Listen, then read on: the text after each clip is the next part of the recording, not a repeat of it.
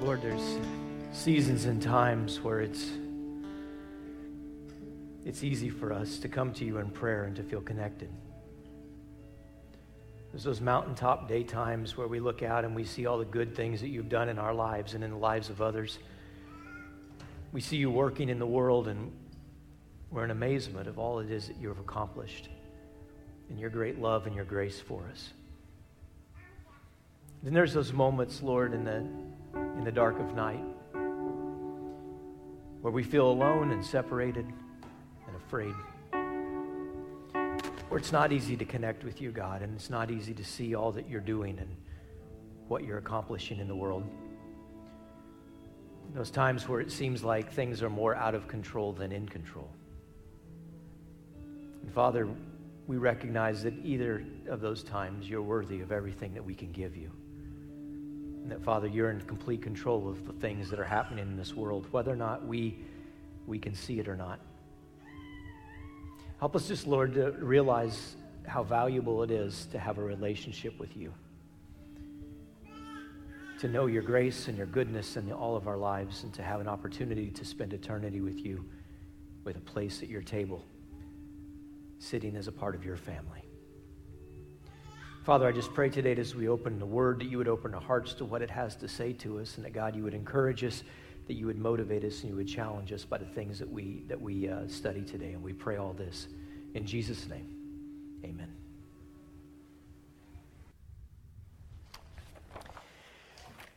Well, good morning, everybody. Hope you have had a lovely weekend so far. If you are a kind of person that loves hot and humid weather, this is your season right here. So how many of you are the kind of people that like hot and humid weather?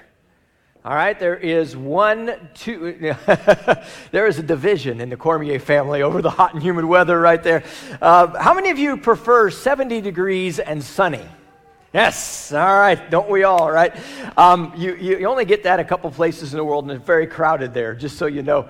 But this is summer in Louisiana, and we can, I guess, we'll enjoy it for what it is. This summer, we've been going through a series of messages through the book of Philippians, and Philippians is a very challenging book, because as Paul is writing the text of Philippians, he is literally trying to flesh out for us the shape or the appearance of what a Christian looks like. And he's given us a lot of real life details on what the life of a Christian appears to be. And I think it's a really important thing for us to study. Because in the world today, there are a lot of different people that have competing ideas about what it means to be a Christ follower, right? And you probably run into people before, and they'll say, "Yeah, I'm a Christian. Yeah, I love the Lord." And then you watch something that happens as a part of their life, or you see an attitude reaction to something that didn't quite go their way, and all of a sudden you're having a hard time reconciling those two things, aren't you? On one hand, they have a confessed faith, but on the other hand, it's not a lived out faith. And Paul attempts to help us see what it looks like to live out our Christian faith. And we've taken a look at a lot of different aspects of that. Today we are going to be in Philippians, the 3rd chapter. We're going to pick up in the middle of Philippians 3. If you would like to read the first portion of it, Paul is directly dealing with a situation that he dealt with almost everywhere in the world at that time, where there's people that are coming in behind, and they're trying to add to the gospel of Jesus Christ. They're trying to strip away the simplicity of the gospel message, and they're trying to pack a whole bunch more stuff on it, right? And that never works well. Number two, Paul is pointing out it's not my gospel, and these people did something that, in fact, still today, people do this all the time. When someone would say, "Well, that's not what I was taught," or "That's not what Paul was taught," these people would then say, "Well, we know better. We know better. We have an edge on you. We have just a little bit better form of Christianity than what you do." And Paul is seeking actively to debunk that theory in the first part of Philippians 3 into the middle section. But as he goes into the middle section of Philippians 3, he really kind of puts teeth on the message. And so we're going to go there today. Have you ever noticed how easy it is to lose our happiness? Someone cuts us off in the middle of the road while we're trying to get into to grab breakfast at Hardee's or McDonald's or wherever you eat breakfast, right? We get angry. You're having a bad hair day. Your clothes that you wanted to wear that day just didn't work, all right? Now, I don't have too much problem with that. I'm a boring dresser, and I don't have any hair. So that works out really well for me. But some of you guys are a lot more adventuresome in your clothing outfit, and you have hair to deal with. Some of us run into financial issues. Bunches of things in life really don't matter, but if we don't watch it, they steal our happiness in a moment. Everything was good until that person said that way. Everything was wonderful until we read that Facebook post. Everything was going great until that person texted us, or we ran into that grouchy cashier at the store, or that person that cut us off in line. And all of a sudden, all of our happiness kind of implodes. And I want you to know today that God did not call us to live in a peaks and valleys kind of life. God wants us to live with a stability that comes from understanding what Paul is going to talk to us about. So if you have your Bible, turn with me to Philippians, the 3rd chapter. We're going to pick up in verse number 7 today. And Paul is talking about the things that we value in life. Because the truth is that we get upset about things sometimes simply because we don't feel like we're valued, or others don't value things in the same way that we do. And that is always, for human beings, a challenge. But I want you to notice what happens here, what Paul says here in Philippians, the 3rd chapter, verse 7.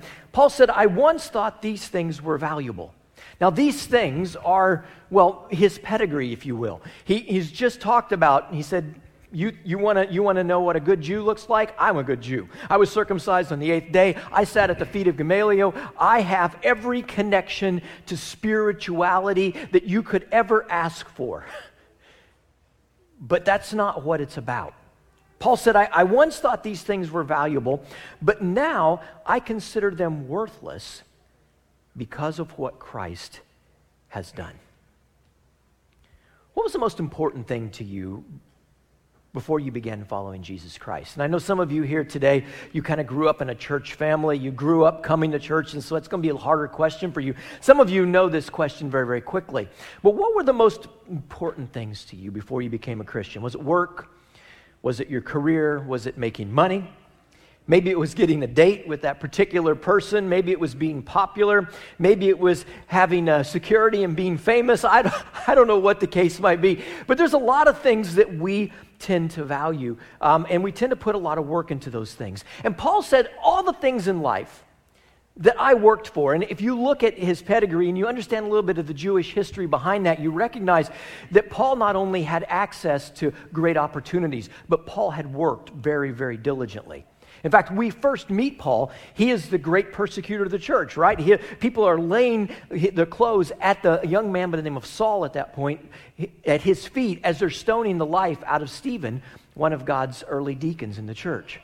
And so you recognize that Paul was ambitious and Paul was driven. Paul was about getting things done, and you see that as a part of his life, even as an apostle of Jesus Christ.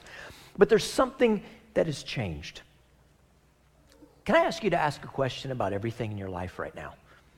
There's a lot of things probably flooding our mind. This morning I got a text from one of my good friends. We typically text, about 4 of us on Sunday morning.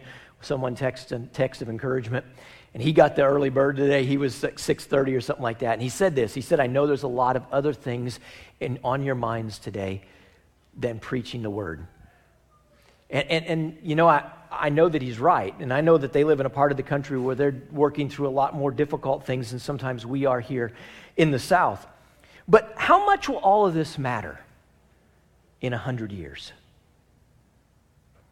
How much of the stuff that we worry about right now is even going to matter tomorrow? Now, there's some things in that list that are going to matter tomorrow. I understand that. There are things in life that concern us that are important, and we carry those to God in prayer. But the vast majority of the things that tend to suck out our joy and to take out our good view of the day are not the kinds of things necessarily that are going to matter 100 years from now, and many of them won't even matter in the morning. When Thomas Naylor was teaching business management at Duke University, he wrote that he asked his students to draft a personal strategic plan. And what he wanted them to know is, what do you want to do in your life? He's doing business management, right? And he's talking about all the things that you have to do, thinking ahead, setting things up, being prepared for the opportunities of the future. And so he said, I want you guys to practice this. I want you to create a strategic plan for your life. You're not running a business yet, but you are running your life. And this is something that was interesting. He said, I read those for years. And he said, almost without exception, what they wanted fell into three categories. You'll think we're as predictable as we are as humans, but here it is. You could probably guess these this morning, but we're not going to take time for that. Here's the three categories. He said they wanted money, they wanted power, and they wanted things. He said sometimes they wanted very big things, vacation homes, they wanted foreign automobiles, they wanted yachts, a lot of them wanted even airplanes or jets, right? Who doesn't? And that was their request of the faculty. He said at the end of that report, he said, how can I help you achieve the goal? And here's what 90% of the students that took this survey said: teach me how to be a money-making machine. I want to be successful. Teach me how to do it big time. I don't want to just be kind of an entrepreneur. I want to be absolutely the richest man ever. And that's not exactly a very exalted aspiration in life, is it? There's no thought of humanitarian service. There was no thought of spiritual values. He wrote, what these people wanted was what many people want. Maybe even what most people say they want, but not what's going to make anyone happy. You can choose to live your life for eternity, or you can choose to live your life for today. Paul said, I have made my choice. Everything is worthless when it's compared with the infinite value of knowing Christ Jesus, my Lord. And we're going to talk a little bit about that and how we're going to apply that today. Michelle and I had a saying in the house when we were younger, and we should say it more because I think it was really a powerful little saying that shaped a lot of our decisions. When we kind of ran across something, we tried to figure out what to do with it. And Michelle's better at this than me. She would often say, Jason, it's all going to burn. Someday, the book of Revelation tells us that everything in this world is going to be burned up. Everything that we've worked for, everything that we struggled to get. And if you're a little bit older today, you know that if it doesn't burn up, it's going to rot away, or it's going to decay, it's going to turn to rust, it's going to be taken from you. Nothing in this world is something that we can hold on to indefinitely, except one thing. And Paul said, I will trade everything for that one thing. The knowledge, the infinite value of knowing Christ Jesus, my Lord. What is so valuable about simply knowing Jesus? What is it that would take this highly ambitious, highly talented, highly educated man and allow him to get rid of everything else in his life, to cash in his occupation and his position in Jewish hierarchy? What would allow him to be willing to go and be a traveling preacher, to endure imprisonments and beatings? What is it that would allow him to do that? What's so valuable about simply knowing Jesus Christ? Paul said, for his sake, I've discarded everything else, and I've counted it all as garbage so that I could gain Christ. I want you to know something this morning. I really believe this to be true. You are as close to God as you want to be this morning. You are as close to God today as you want to be. When you ask most Christians, and they're surveyed, you ask them and say, hey, what's one thing you would like? They said, I really would like to be closer to God. And we act as though it's something that's not attainable or something that we have to have some kind of a special recipe for. But church, I want you to know today that God has done everything on his half, on his side, to make sure that we have unrestricted access to him, right? He sent Jesus Christ to die for our sins, to wash away everything that's wrong. That wasn't even enough. He allowed his Holy Spirit to indwell us, to become a part of our lives, to live with us every day. God has done everything possible so that he can draw close to us. And yet there's times and seasons where all of us feel distant from God. If we're going to be a friend of God, you're going to become that friend when you want to be. We can't blame anybody else. You can't blame your wife. You can't blame your husband. You can't blame your parents. You can't blame your kids, because this is a personal decision. If you feel far away from God today, Guess who moved? It wasn't God. It's us. Early on in the quarantine, several people had mentioned to me, they said, man, this has been good in some ways. It's been really rough in some ways, but it's been good. I feel like I'm closer to God right now than ever before. And one of those people I asked the other day, I said, how do you feel about that closeness right now? And they're like, man, it's tough. Because there's so much going on in life, right? There's so much competing for our time. There's so many different things that are coming. And we're so good at filling up our lives with so many different things. God wants us to make him the number one priority in life. And I could have known this as I was laying out this sermon series a long time ago, but I think this is a really important discussion for us to have in this season right now. Because you can tell really what's important to people by what they talk about, can't you? If their kids are the most important thing to them in life, guess what they talk about? They brag about their kids, right? If their job is the most important thing in their life, we talk about our jobs. If travel or having experience is the most important thing, they talk about those experiences and those travels and where they would like to go next. If partying or buying new clothes or whatever the case might be is those things that really drives you, well, guess what you value most? You talk about those things, and we all do that. And there's nothing wrong talking about our jobs or our kids. Don't misunderstand me this morning.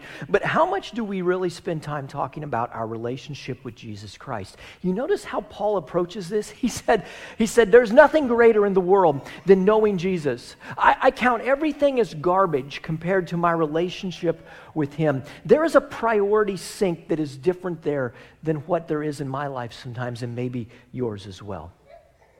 Jeremiah, the 9th chapter, Jeremiah writes this in verses 23 and 24. He said, the wise should not boast of their wisdom, nor the strong of their strength, nor the rich of their wealth. If you're wise, you're wise, all right? But he said, don't brag about that. Don't let that define you. If you're a strong person, that's wonderful, but don't brag about that. Don't let your strength define you. If you're wealthy, that's great. You've been well blessed, but don't let that define you. Don't brag about your wealth. If you want to boast, if any want to boast, rather, they should boast that they know and understand me. God said, if you're looking for something to define your life, if you want something for people to look at and say, this is what I'm about, here's my idea of what you should do. You should be defined by your relationship with me, by how well you know me, and about how we work together. Getting close to God gives us really two very valuable things. I want to spend a moment talking about this today because I think in reality, this is the thing that the world really, really wants. And even as Christians, sometimes we really, really want these things, but we don't realize that we're not going to find them out here, but it comes with our relationship with Jesus Christ. Paul recognized that. Those two things are peace and a perspective. Getting close to God will give us peace and a perspective. So let's talk a little bit about that.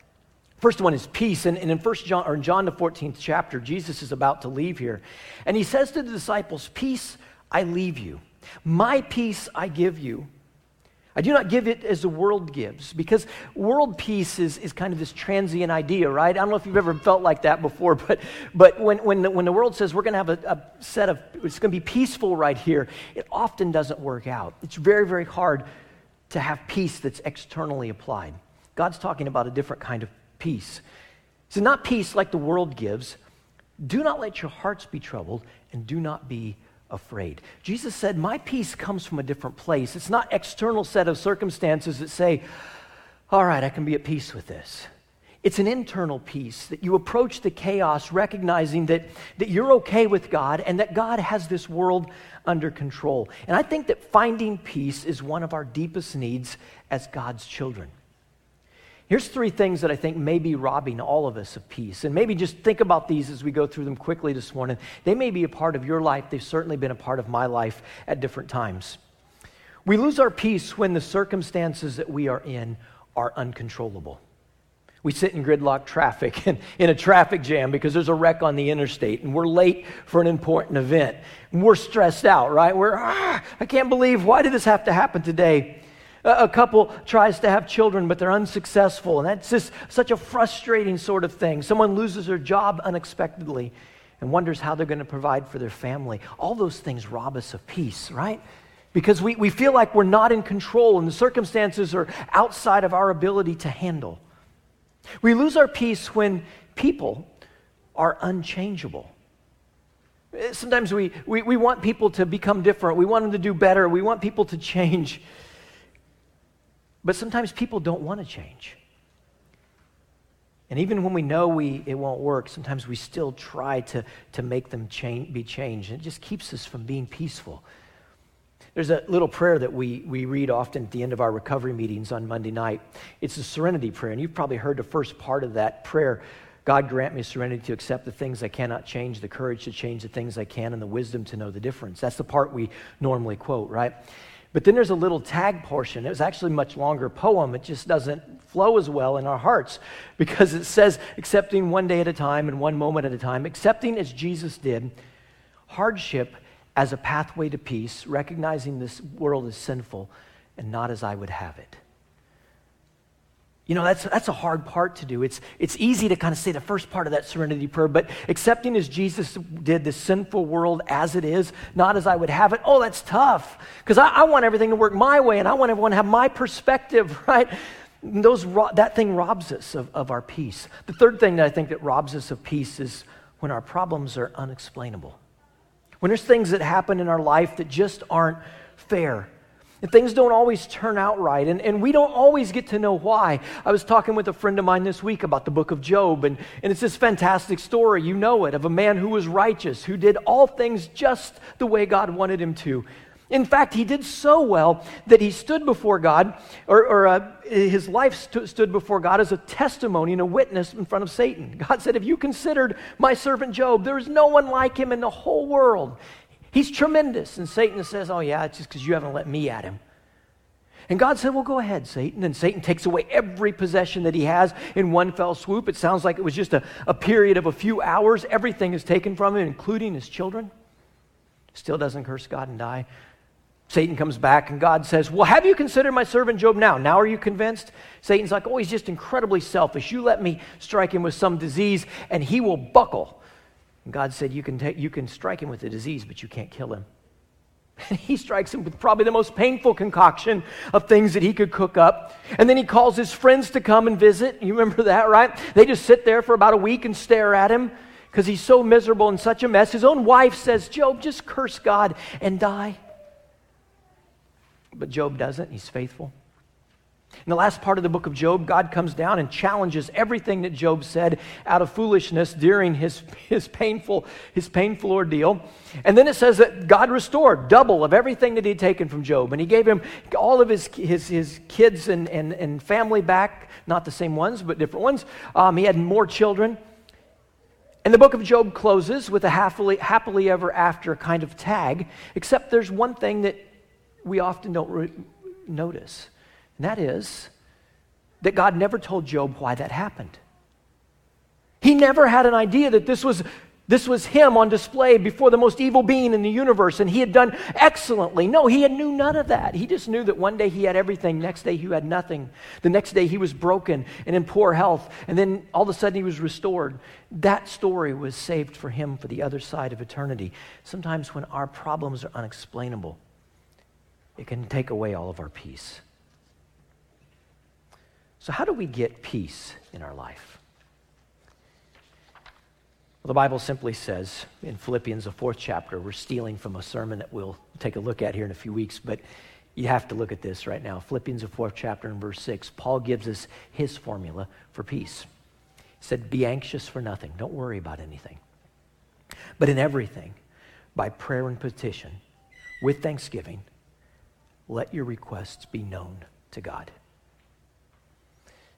We want to be closer to God. We want to have that fellowship with God. We want to have that same idea that Paul had. Hey, you can take everything away from me because I've got Jesus. If we want to have that kind of abandonment, if we want to draw close and have that friendship with Jesus, guys, it starts with communication. It starts with us talking with him. I don't know how many of you have ever had a relationship with somebody that you never talked to, but those aren't really strong, close relationships. Especially if you live with that person, right? There's something wrong with a relationship if two people never communicate unless there's some challenges physically with their mouth or ears. that's just perfectly natural, that if you're with somebody, as human beings, we begin to communicate. And God wants us to recognize that that same option is available for us. The Bible says to pray without ceasing, to do all things with that idea that God is right here and present with me. So we get a sense of peace, but we also get a perspective that we would not see if we did not have the relationship with Jesus Christ that we're called to have. Isaiah, the 55th chapter, verse number 8. This is the Living Translation version of this, but I like how it puts it. He says, "This plan of mine is not what you would work out. Neither are my thoughts the same as your thoughts." We've heard that verse a million times, but I like how that first section of Scripture lays out. It said, "This plan of mine is not how you would have planned it." There's so many things in my life that I can say, "Yeah, God, I wouldn't have planned it like that." No, I wouldn't have gone that direction. God, no, I didn't see it quite like that. This is not the kind of plan I would have worked out. And that's not, my thinking is not the same as your thinking. And guys, I think that's one of the challenges for us as we mature in Christ, is beginning to look at the world through a lens that God looks at the world. And we can't just do that immediately. It takes time. Imagine you're driving up a mountain road. You get behind an old log truck right there, and it's going about 35 miles an hour up this snaky switchback sort of road. And suppose you had a friend that had a helicopter. And he's flying overhead, and he says, "Hey, go ahead and pass. You're all clear." What's the difference between the two of you? You're in a car, all you can see is logs sticking out in a road that's going zigzaggy. Your buddy's in a helicopter, he's looking down, picks up the phone and says, "Just go ahead and pass the guy, you're clear." Well, the difference is perspective, right? One of them sees everything that's going on. They have an elevated viewpoint, and you're just down there on the road kind of trying to burrow through it. And guys, that's where we are in life sometimes. We're in that car, stuck behind that log truck.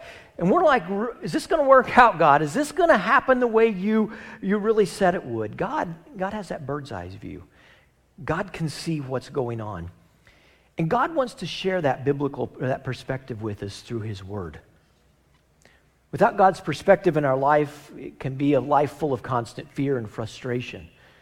You spend days asking questions that you really don't have an answer for. And a lot of us have asked these and heard people ask these. Why is this happening to me? Why is that happening to other people?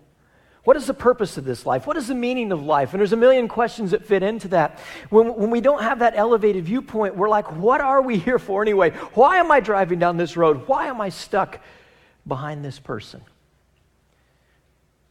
Proverbs 4 and verse 12 says, "There is a way that seems right to a person, but eventually it ends in death." You know, if you just yank out and try to pass that truck on your own without having that buddy in a helicopter, you might not end well. You might meet another logging truck coming down the mountain or going up the mountain, whichever it might be, and it might not end well for you at all. But by gaining perspective, you get outside of your own thinking, and you begin to see the world the way that God does. There's a great verse in the book of Psalms that always has kind of captivated my attention. It's Psalms 103 and verse 7.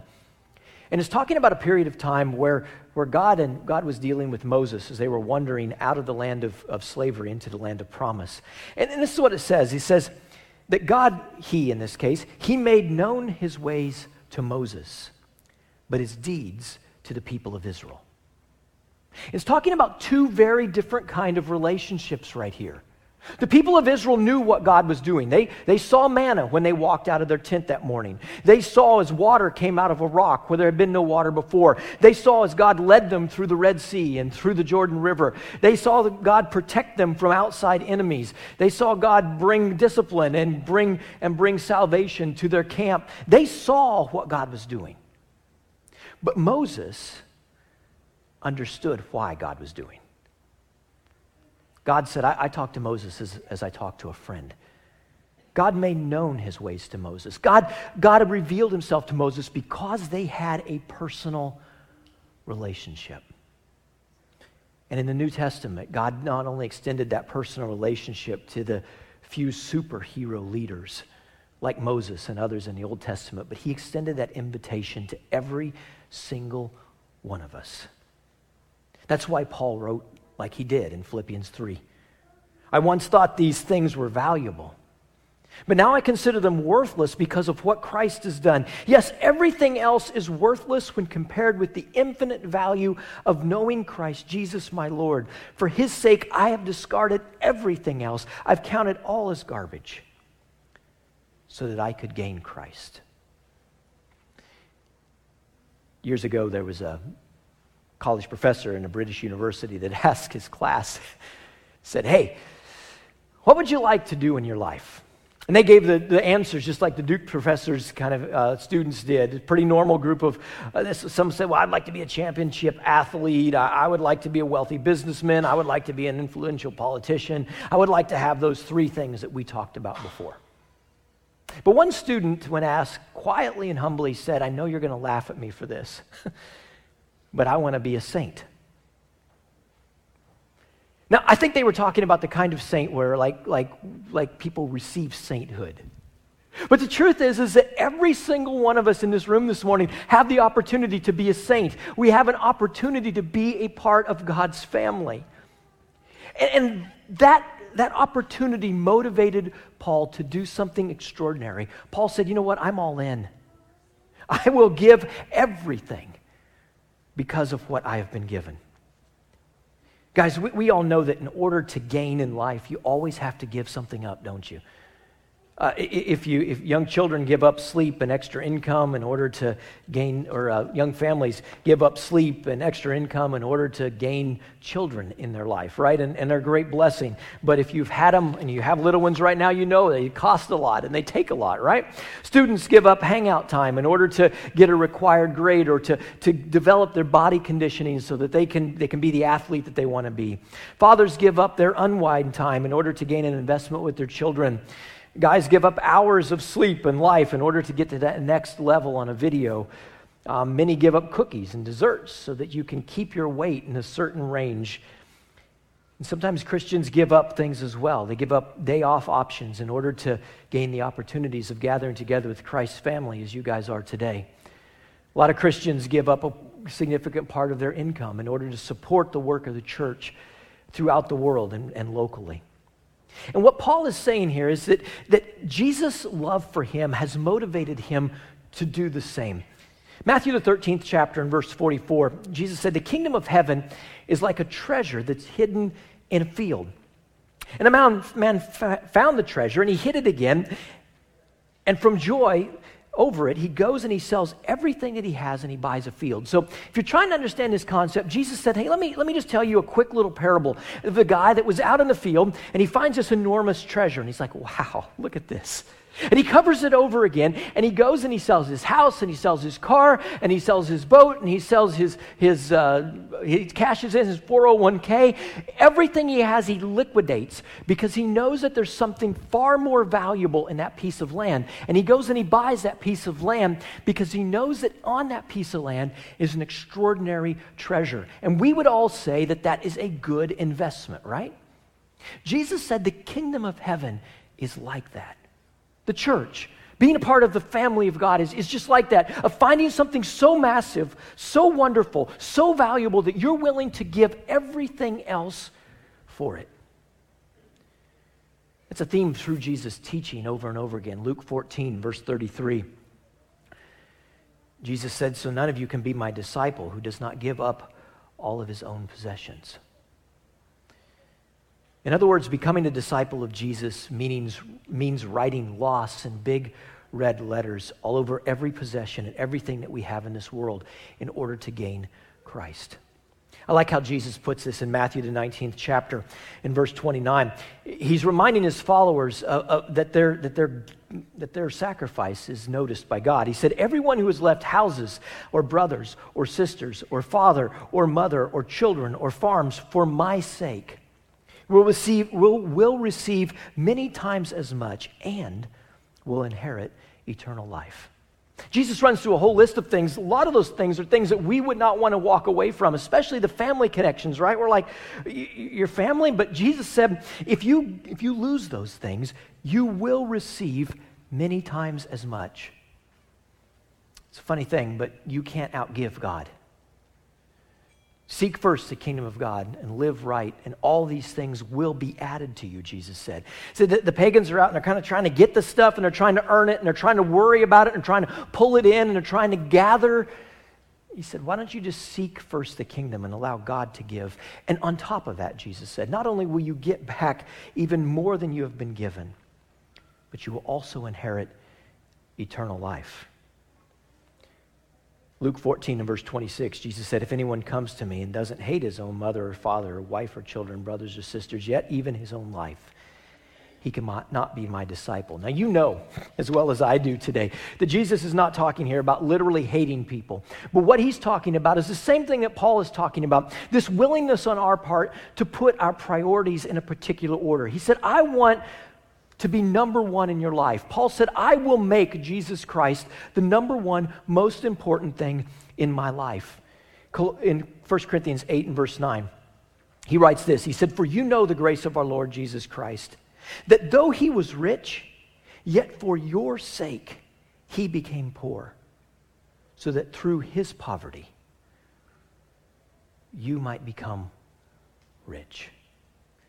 Guys, we're here today and we have a hope of heaven because of what he did for us.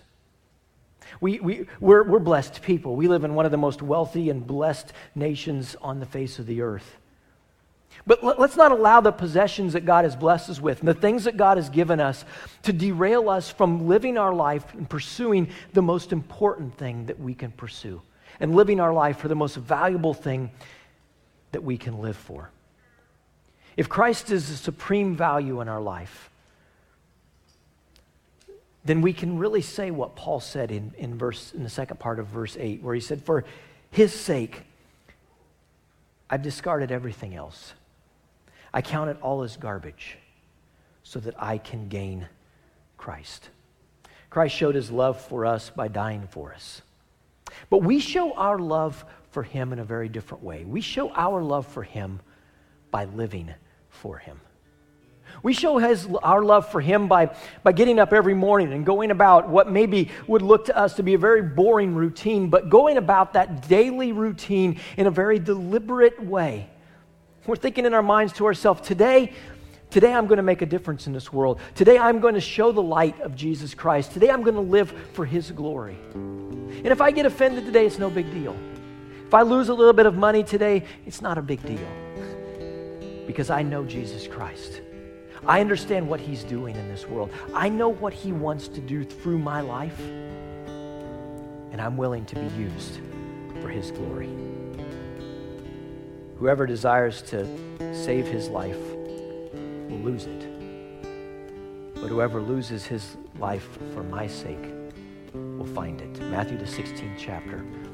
I heard a psychologist one day say this is the most powerful statement that anyone can live by. He said, I don't remember who said that. And it was funny because a lot of people in that room knew who said that. It was Jesus. But he's exactly right. If we try to hold on, we'll lose every time.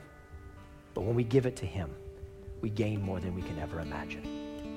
We're going to stand in a moment. We're going to sing just a song of reflection and a song of meditation. At the end of that, we'll be seated again, and Brody's going to come this morning and lead our hearts and prepare us to think about what it is that Jesus did for us so long ago on the cross, that his body was broken, that his blood was shed, so that we might have the opportunity to do what we have been doing here today. Let's stand together, church, and let's sing together.